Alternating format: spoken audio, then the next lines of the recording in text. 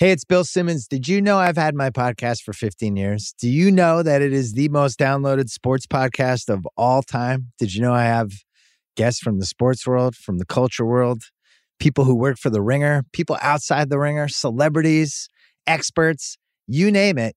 It's on my podcast 3 times a week, late Sunday night, late Tuesday night, late Thursday night, the Bill Simmons podcast.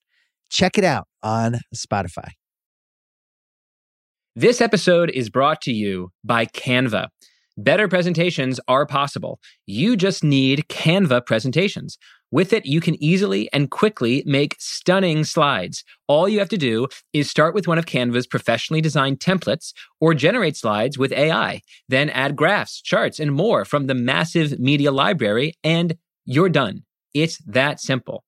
I always think that the best use of AI in work is it does the thing that you naturally aren't very good at. And personally, one thing I'm really terrible at is making visual presentations. I'm not very visually inclined. I'm not good at picking out, photographs or abstract conceptual images to go with ideas I'm trying to put forward in presentations. So it's kind of nice to have an AI-powered tool that can help me make these presentations in literally seconds. Nail your next work presentation with Canva presentations at canva.com, designed for work. What does it mean to be rich? Maybe it's less about reaching a magic number and more about discovering the magic in life. At Edward Jones, our dedicated financial advisors are the people you can count on for financial strategies that help support a life you love. Because the key to being rich is knowing what counts. Learn more about our comprehensive approach to planning at edwardjones.com/findyourrich. Edward Jones, member SIPC. One of my favorite writers is Martin Amis, and he once said that life is full of ordinary miracles and ordinary disasters. In the ordinary miracle, birth, 2 people enter a room and 3 come out. And in the ordinary disaster, 1 person enters a room and none come out. This show has been dark for the last few weeks because an ordinary miracle in my life came several weeks ahead of schedule before I had time to fully prepare for it, either psychologically or logistically in terms of prepping future podcasts. My wife gave birth to our daughter the first week of August. My daughter turns 4 weeks old the day I'm writing this. And I remember when people asked me in the weeks before my daughter's birth what I imagined fatherhood would be like. I told them to a person, honestly, I'm trying not to imagine it. That's what I said. I'm trying not to imagine it. I said, I'm trying not to attach any particular prediction, expectation to an experience that I frankly had trouble envisioning. Plus, I'd received so much advice and so many tips and hacks, so many habits and strategies and purchasing recommendations, so many words of wisdom and words of warning from friends and family that I decided to go into the experience as blank as and as tabula rasa as possible. Be prepared for anything and everything. I don't know if that sort of Zen approach to imminent fatherhood has actually worked out. I think you might need to ask my wife or my best friends. But I can definitely attest that fatherhood has been everything and nothing I expected. I remember thinking at one point during the first week of being a dad, why didn't anybody warn me about the weeping?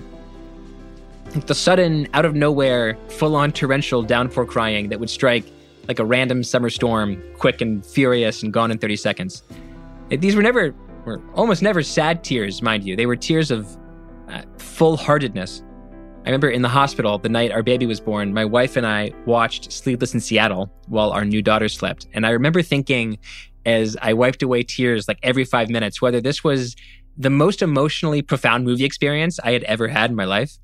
It was a little bit like when you see a movie on an airplane and there's something about the experience of being suspended 30,000 feet over the ground in this aerodynamic metal tube that it can make the shittiest film in the world seem like an incredible artistic achievement. I think psychologists call this misattribution of arousal, but in any case, the first week was a delightfully weepy mess. The next 3 weeks have been nothing short of chaos. And for the purpose of both maintaining my family's privacy and not boring you with a TikTok of new fatherhood, I'm not going to elaborate on the word chaos, but to all you dads out there who said, you, Derek, have no idea what's about to hit you, dads, I hear you. Something I think about when my daughter is resting in my arms at 3 a.m. during a particularly fussy feed is just how brutally simple the task of raising a baby is. Emphasis, of course, in the word brutally. When a person is born, their stomach is the size of a marble. So raising a baby is a bit like being given the following challenge. You are handed a precious hollow marble. You are told, keep this marble filled with liquid, or else the worst thing in the world will happen to you. And also, you are told, when the level of the liquid in the hollow marble is running low, this thing will emit the most excruciating sound in the world. And so what do? What else can you do but turn your life over to the careful filling of this hollow marble that empties out every 2 minutes? And you fill, and it empties, and you fill, and it empties, and again, and week after week. And there's no clever solution to this problem. There is no hack. There is no productivity tip that gives you an escape hatch from the scenario. Like, of course, my daughter is much more than a marble-sized vessel for food. But sometimes, many times, I've learned that a newborn is not much more than a stomach that screams. I think I always wanted to be a dad without having a clear picture in my head of what being a dad would feel like. Like I've said, the threshold of fatherhood always seemed like a deeply mysterious frontier to me. This gate through which you pass and come out a different person, a new kind of grown up. The truth is that the actual experience of becoming a father has not felt like growth to me. I mean, physically speaking, there is no metric along which I am healthier than I was 3 weeks ago. But in a profound way that I cherish and I find beautiful, I think becoming a father has felt like an uncanny form of self-discovery. It feels like becoming something, not like becoming something bigger, more like finding something small and deep and powerful that was always there. It feels like, in a way, I've been a father for years, and it took a daughter to show me. Today's episode is about change. My friend, the author Brett Stulberg, has a new book, Master of Change, about the psychology of resilience, what we get wrong about resilience, what we, especially in the West, especially in America, get wrong about change and becoming a new person. And so I can't think of a more perfect guest for this new first episode back in my incipient fatherhood. I'm Derek Thompson, and this, at long last, is Plain English.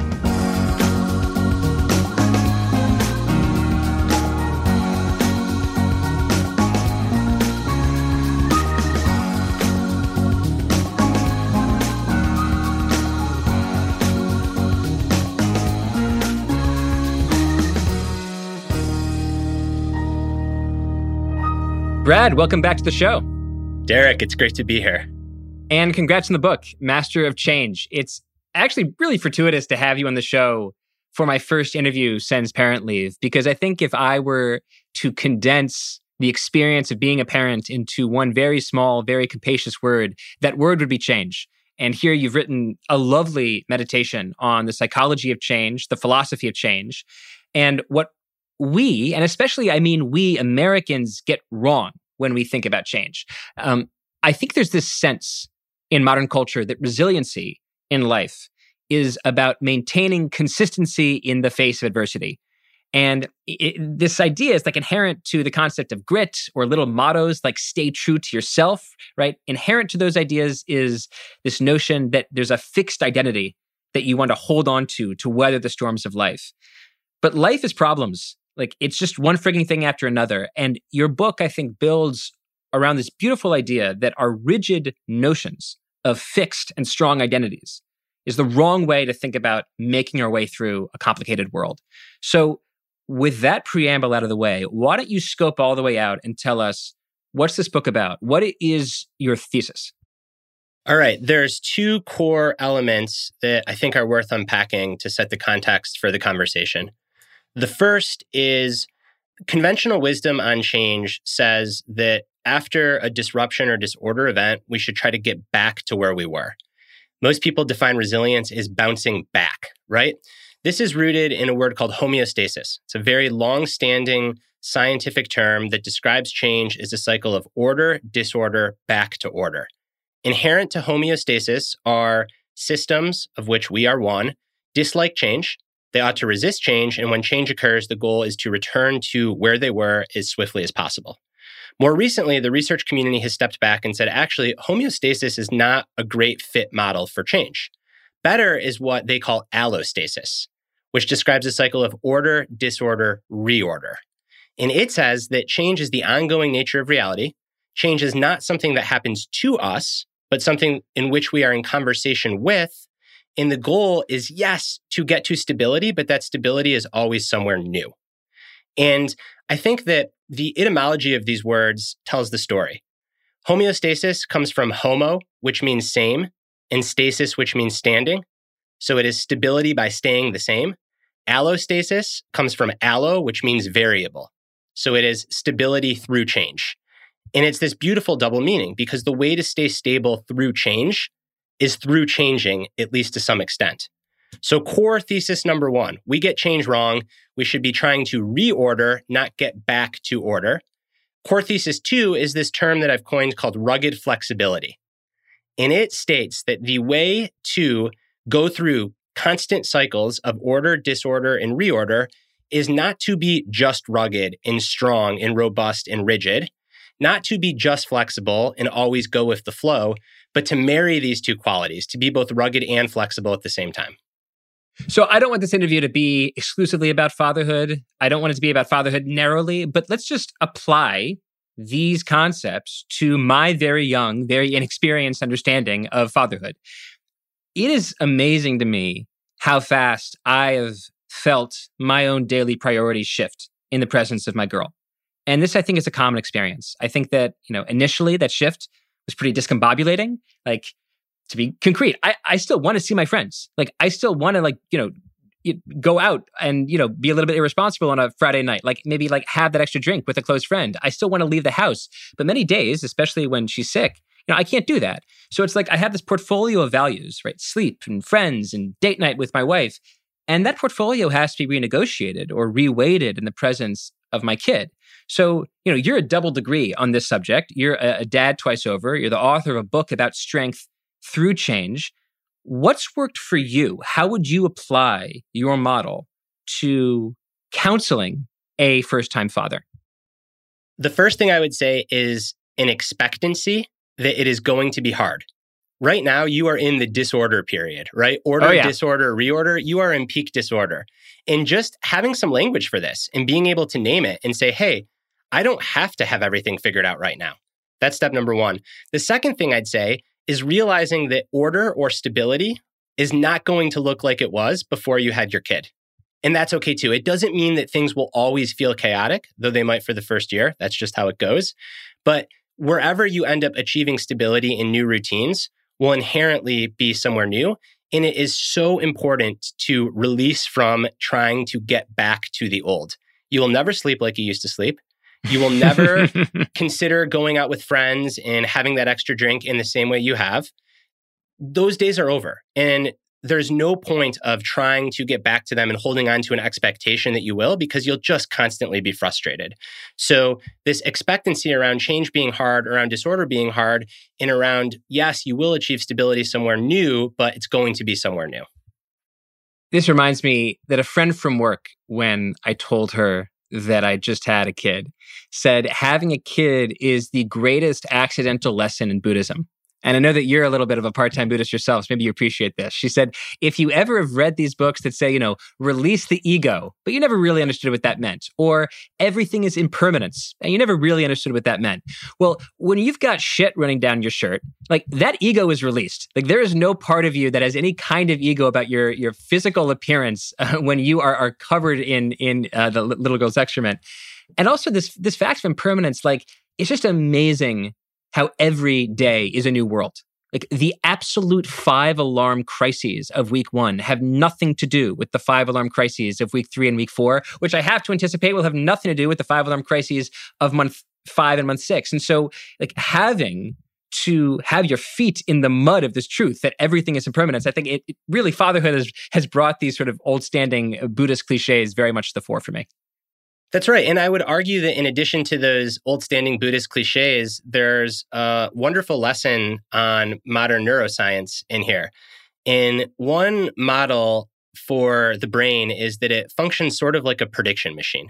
So it's constantly predicting what's going to happen next. And that's a good thing, because if it didn't, we would never be able to get through a day. We'd be so inefficient. However, when you have a child or undergo any big change, it becomes very hard to make good predictions because it's new territory. And if our predictions are constantly off, we feel really icky. But if we can quickly update our predictions to match what's happening in reality, it gives us the best chance to engage with reality skillfully. There's this shorthand equation that your mood or your happiness at any given moment is a function of your reality minus your expectations. And it's really important to update your expectations to match reality. Otherwise, you're going to be a mess. And I think a baby is great training to let go of expectations, or at the very least, hold them lightly and consistently and very quickly update them when the next 5-alarm fire comes, which, as you said, will be quite frequent as a new parent for you. So I want to challenge your thesis here. And I don't know if it's fully a challenge or whether I'm opening a door for you to deepen the thesis, but it seems to me that so many of the wisest pieces of advice for health have to do with habit, have to do with consistency and stability. So people say sleep is the most important thing in the world. And a part of me thinks that's right. People say social fitness is the glue that holds a person together. And a part of me thinks that's right. People say habits, daily morning habits, are the bedrock of success. And a part of me thinks that's right. But what are the first 3 fucking things to go out the door when you have a baby?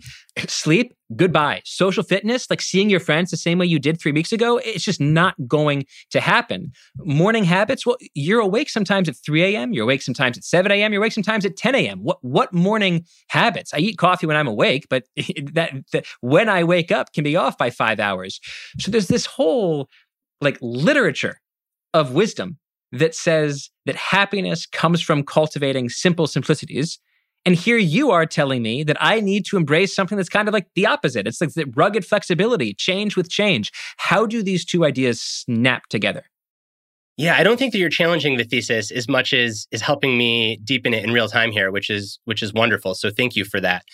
I would say that those habits, that's the rugged part. And you don't want to throw the baby out with the bathwater. Maybe we're getting a little bit too on point with the cliche here. So you do want to hold on to those habits as much as possible, but you also want to be really flexible in how you apply them. Because if you cling too tight to those things, they are going to be the greatest source of your misery, right? Your mood equals your reality minus your expectations. If you expect to do all these things and your reality says there's just no way, you're going to be a mess. The other thing that I would say is that the things that work until they get in the way. And I think that is true for sleep, meaning it makes so much sense to focus on sleep and double down on sleep until you have a crying baby that makes it impossible for you to sleep. And then the worst thing that you could possibly do is freak out about the fact that you're not sleeping. Same thing with social life, same thing with exercise. So what I would say for all of these things is, yeah, those are like your rugged anchors of stability. And you want to define maybe a minimum effective dose, or say, hey, I'm going to do the best that I can. But you want to be able to release from feeling like, your Whoop needs to show you the perfect score, because it's not realistic. And all you're going to do is frustrate yourself and have these freakouts and make whatever you're going through even worse. And then the other thing that I'll say is it is true that having some sources of predictability in your life during times where there is a lot of disruption and change is very helpful. But when you have a new kid, or when you're just getting married, or you're going through a divorce, or you're suffering with grief, sometimes these the big life changes, right? Sometimes it's got to be really compact. So, the books say 150 minutes of moderate to intense exercise a week. Maybe when you have a new kid, it's just 10 minutes. It's like, I'm going to do 10 sets of push-ups on the minute every minute. And it's not so much the push-ups that are carrying you through, but it's that one source of predictability in your day. Yeah, 10 sets of 10 push-ups is even pushing what I've been able to manage. But I agree absolutely with the general principle that finding little tiny ways of anchoring my life today with my expectations, with my habits has been useful, even if I can't sort of recapitulate all of them. I want to broaden this because, of course, we're not just talking about fatherhood. You have this really fascinating point on one of your first pages that research shows on average, people experience 36 major life changes or disorder events in the course of their adulthood. That means one major life change every 18 months. By major life change, we're talking about breakups or marriage or unemployment or new employment or births or deaths. Like these major transitions in life are so frequent, are so regular that they're not special.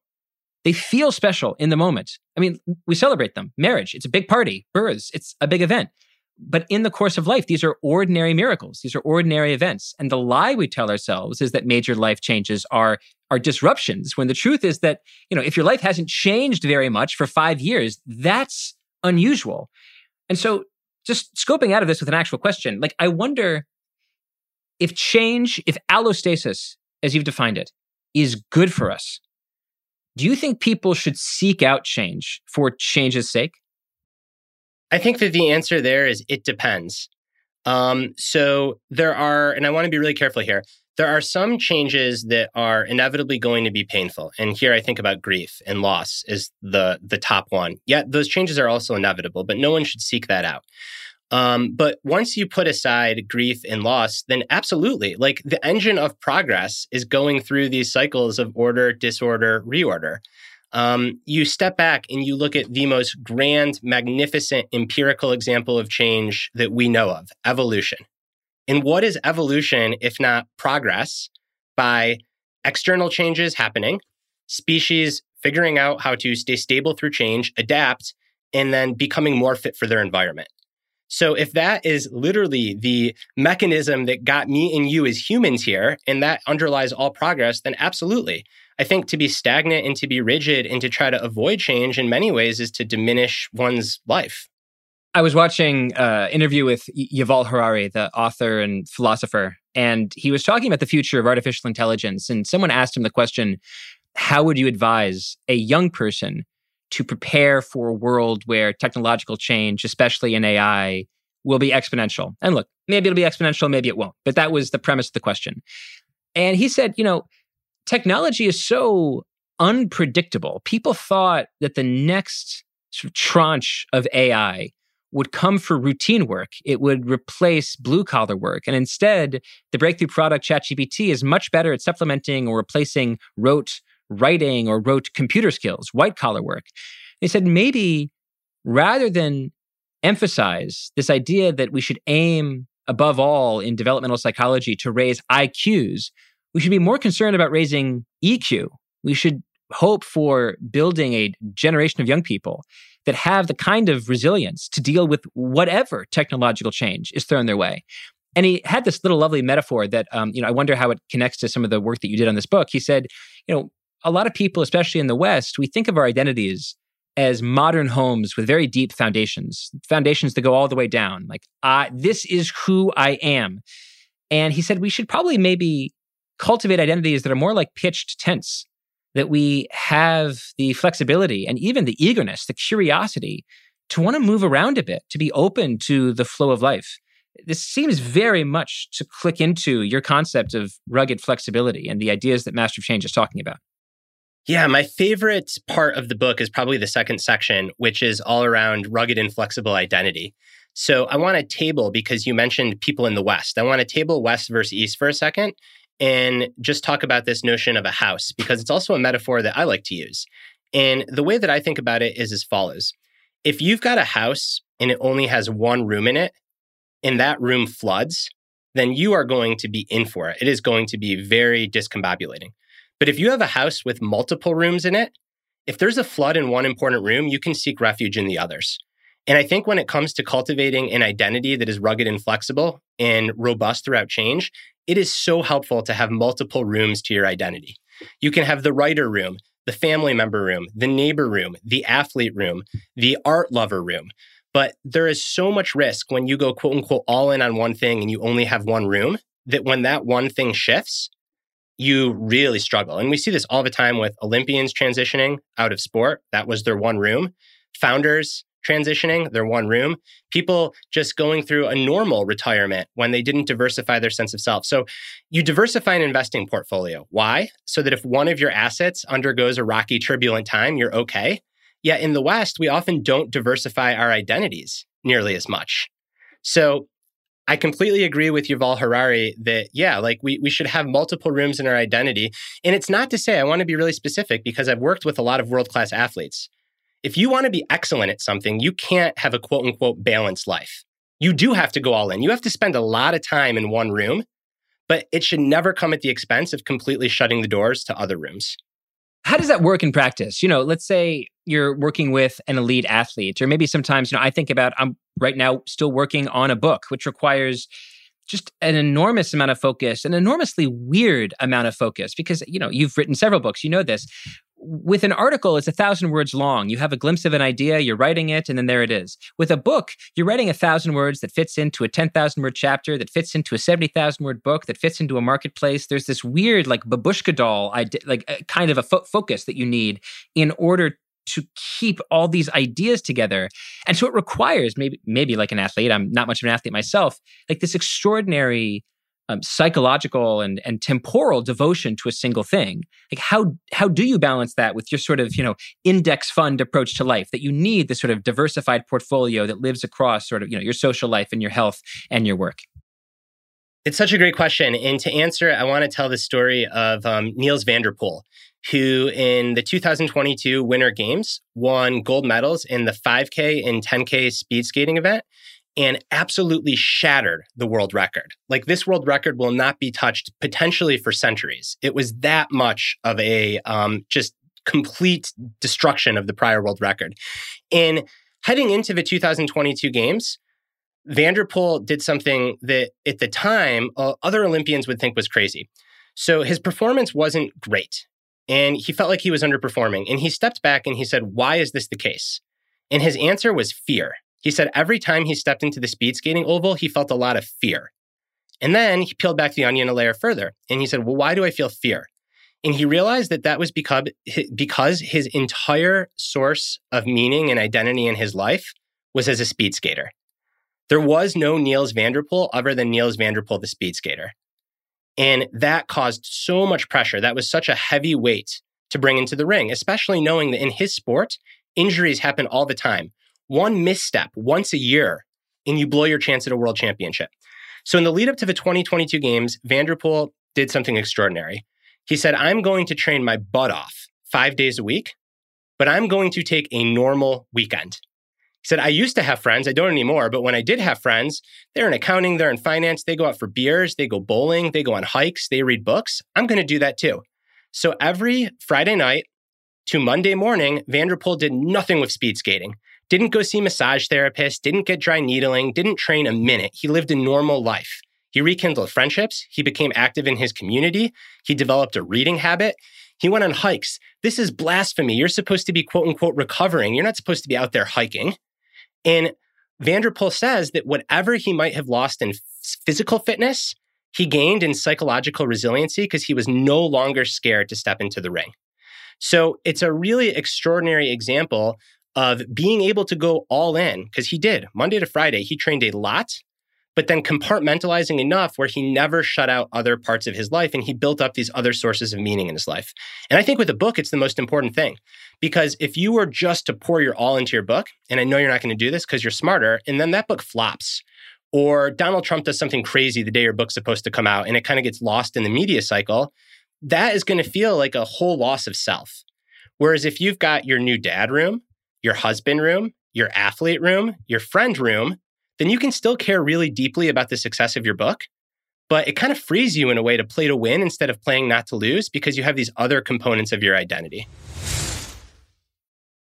I wonder how much the phenomenon that we're talking about is predominantly a Western phenomenon, or even especially an American phenomenon. That is the phenomenon of not being able to let go of this fixed sense of self. This is who I am, and I will not change for anyone, for anything. So when I'm up at 2 a.m., 3 a.m., there's a handful of books on my Kindle that I'm picking through. And one of them is The Weirdest People in the World by Joseph Henrich. And WEIRD, in this case, is an acronym, WEIRD. WEIRD stands for Western Educated, Industrial, Rich, and Developed Countries. So essentially, Western countries and other industrial developed countries.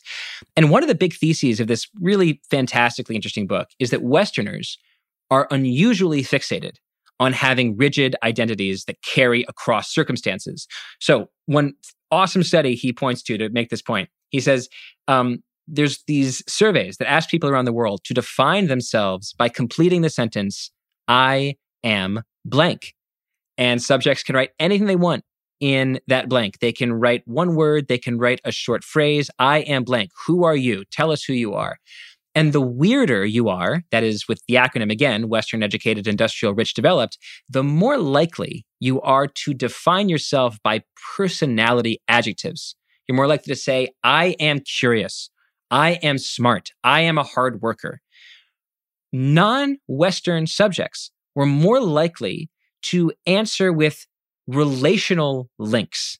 I am a dad, I am a husband, I am a brother, I am a son. And I want to take that observation, which I think is just so interesting on its own, and just add this following excerpt from the book, Weirdest People in the World, because it's just such a perfect compliment, I think, to your book. Quote, compared to much of the world, weird people report behaving in more consistent ways in terms of traits like honesty or coldness across different types of relationships, such as with younger peers, friends, parents, professors, and strangers. By contrast, Koreans and Japanese vary widely and comfortably across relational contexts. One might be reserved and self-deprecating with professors while being joking and playful with friends. The result is that while Americans sometimes see behavioral flexibility as two-faced or hypocritical, many other populations see personal adjustments to differing relationships as reflecting wisdom, maturity, and social adeptness. End quote. I mean, that passage just leaps out and begs to shake hands with your book. This idea Can that I shake the hand right now real quick? Shake the hand right now. Jump right in. Let me read back to you, right? This is from page 83 of my book. You are a very different person when you are with your friends at work, on vacation, staying at your mother-in-law's house, listening to beautiful music, caught in a downpour, on a sunny beach, scrolling social media, and on and on and on. Few people would argue with this. But when it comes to how we conceive of our quote-unquote selves, hardly anyone, at least not in the West, considers the role of their environment, let alone weighs it heavily. Rather, when asked to define themselves, the vast majority of people respond narrowly within the confines of their own skin and skull. When people ask what Enneagram number or Myers-Briggs personality type you are, the most accurate answer is probably some version of it depends on where you are, who you are with, whether or not you are hungry, how well you slept the previous night, whether you exercised that morning, and a variety of other factors. Amazing. Wait, so Brad, I mean, Henrich has his own theory of why we in the West are like this, and I'll share it in a second. But why do you think we're like this? I'm going to draw on the work of Hazel Rose Marcus and Elena Connor, who are the two researchers that I cite most in this section of the book.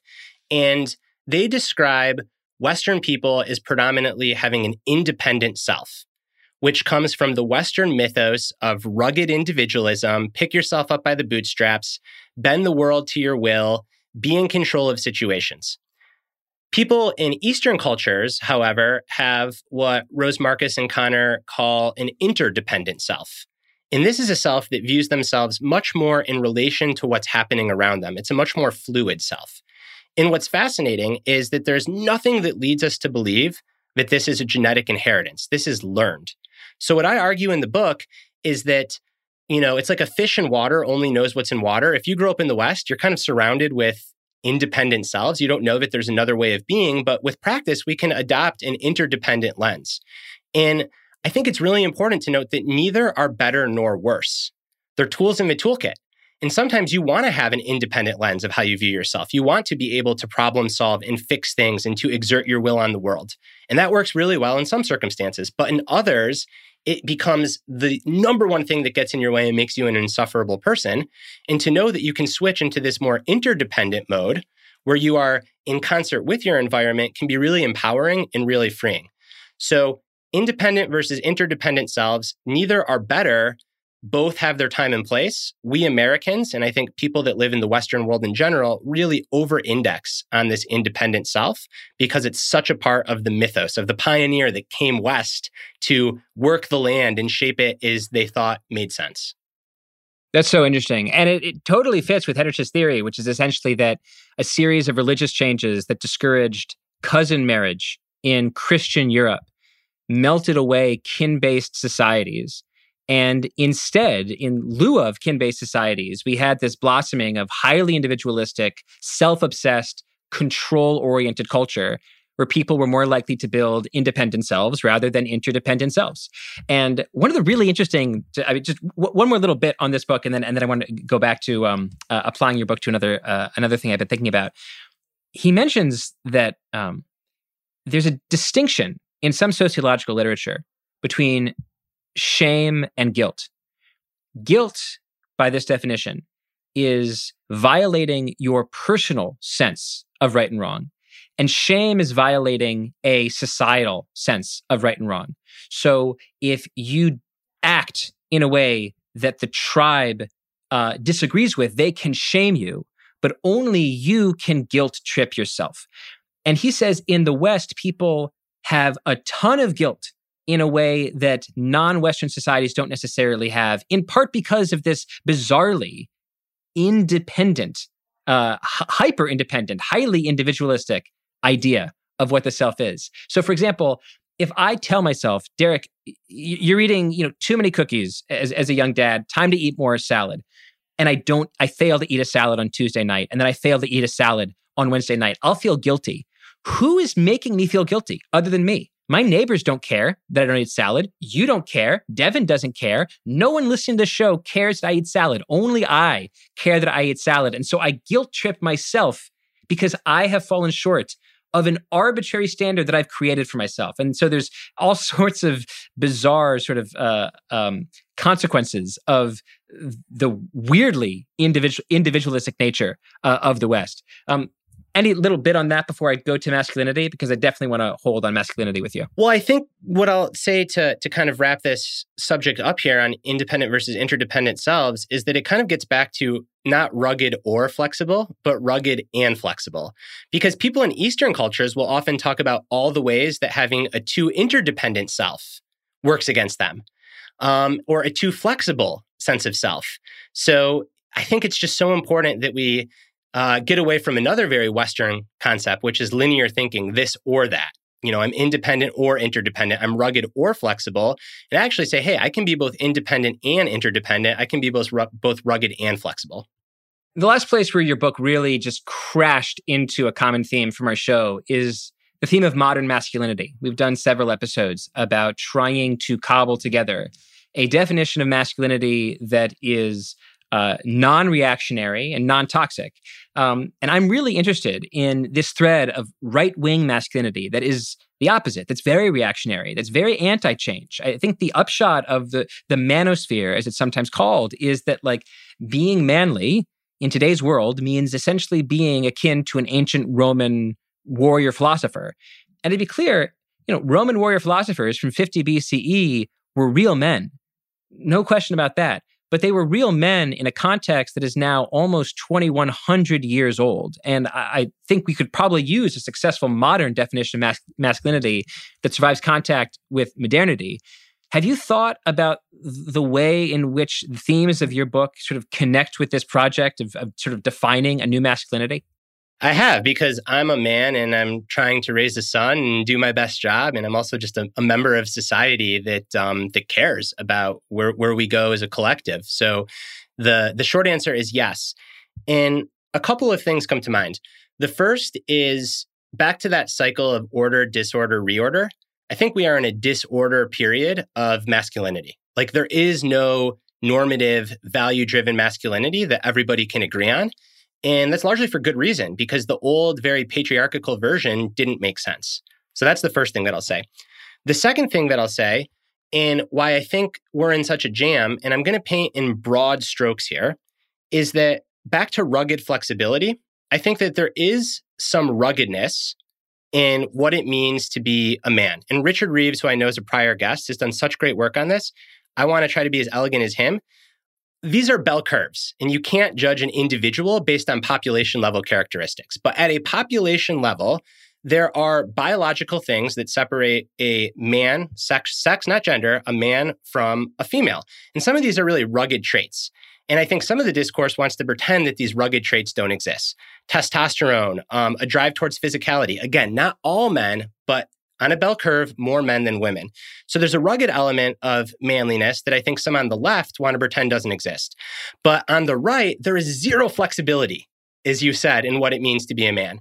And that is creating so much fear, I think. And out of fear, people latch on to demagogues and grifters. Look across history. In any time there was dramatic socioeconomic changes, there were the rise of right-wing charlatans, demagogues, and grifters. Why? Because people are scared, and when people are scared, they latch on to anyone that says, I see your pain, and I'm going to take you back to the old way, and everyone else is wrong. So I think that there's both of these happening at the same time. I don't think they're balanced. I don't think they're equivalent. I think the right's kind of latch back or snap back is perhaps much more intense. But I do think there's also there is a sense of ruggedness on the population level of what masculinity means. And now the question is, how can it be applied in a much more flexible way? I want to end with one of my favorite charts on our world in data, which is this chart from the American Time Use Survey of our relationships in life. And it's a chart of how much time we spend with ourselves and various people. And if you look at this chart in a certain way, it's a chart of when our time spent with people in our lives peaks. So it turns out that time spent with family, that is mostly your parents and grandparents, peaks at 15. The time in your life that you spend with friends peaks around the age of 20. The time you spend with coworkers peaks around the age of 30. The time you spend with your children peaks around the age of 40. The time you spend with your partner plateaus in your 50s, and if your partner is alive and still married to you, re-peaks again in your 60s. And the time we spend alone with ourselves rises every decade after we turn 40. And I find looking at this to be sort of a beautifully haunting existential picture of life, thinking about when time with people is peaking. But then I sort of looked at this picture with new eyes after I reread your book, because it's also the case that our relationship with all these people is changing within these curves. Our relationship with our kids when they're 5 is not a relationship with our kids when we're 15. You know, I've had a best friend, the same best friend for 32 years. It's a different friendship. It's different at 10, 15, 25, 30, 35. Relationships change. Marriages change. And that change is good. It's not a weakness that these high quality relationships in our lives are different decade to decade. It really is, I think, and your book makes such a lovely point of making this clear, a sign of growth, a sign of allostatic growth, growing into change. And I just wonder how, at the biggest life cycle existential level, you have thought about your relationship with the people that you love the most in life through the lens of this book. I think it's just that. It's a process. It's not a static thing. And a relationship is a process of becoming, where the two people in the relationship are becoming and they're changing individually, and then you're changing together. And back to that, having legitimate, realistic expectations of life, expecting something to stay the same and hold on to it forever just sets you up for disappointment. It's just not how the world works. So I think that viewing relationships not as these things that are supposed to be stable, but more as ongoing processes of becoming is really helpful. And then the relationship with yourself, right? That's kind of the one that goes up in time. I think you said once you hit 40. I think this is also just such a beautiful opportunity to grow and to have a rich and meaningful textured life, while at the same time realizing that there is a source of ruggedness underneath someone. A religious person might say it's their soul. An atheist might say it's base consciousness. A therapist might say it's your core values, whatever we're going to call it. Like, there is something that's there, but how that there gets applied changes all over and over again. I almost think of it like you have this canvas that is yourself. And that canvas is constantly being filled with paint as you live your life. And it sounds so cliche and trite, but at the end of your life, you've got like this beautiful picture, but the canvas was there all along. Another way to think of it is something that my grandmother says, which is she looks in the mirror and she sees this old lady that is weathered and has been through so much, but she doesn't know who that old lady is because underneath it's still the same kid. And I don't think it's either or. I think it's both and. So I think as we think about relating to ourselves, it's realizing that, yes, our identity is a process, yet there's also this core canvas that's just kind of there. And that is our source of stability. When you think about it in psychiatric terms, right?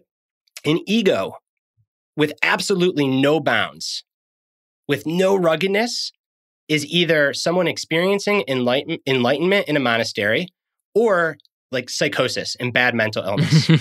However, an ego that is so rigid, that cannot be flexible, that cannot change, is its own form of neuroticism and anxiety that often leads to depression.